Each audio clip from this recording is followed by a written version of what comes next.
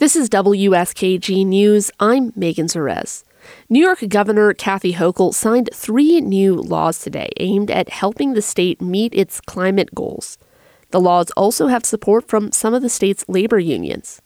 2 of the new laws require companies to pay workers a competitive wage for work done on solar and renewable thermal energy jobs. The 3rd law sets new efficiency standards for buildings and appliances.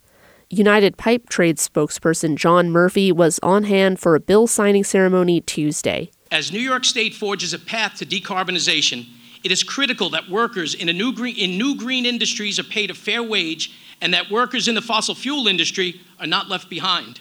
Governor Kathy Hochul says she wants more utility workers to be trained to retrofit buildings with thermal energy systems like heat pumps and solar mass heaters. I think the pipe trade's like this out of that one as well. Going to be busy.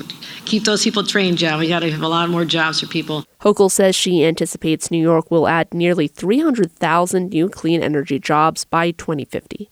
In Ithaca, I'm Megan Zerez, WSKG News.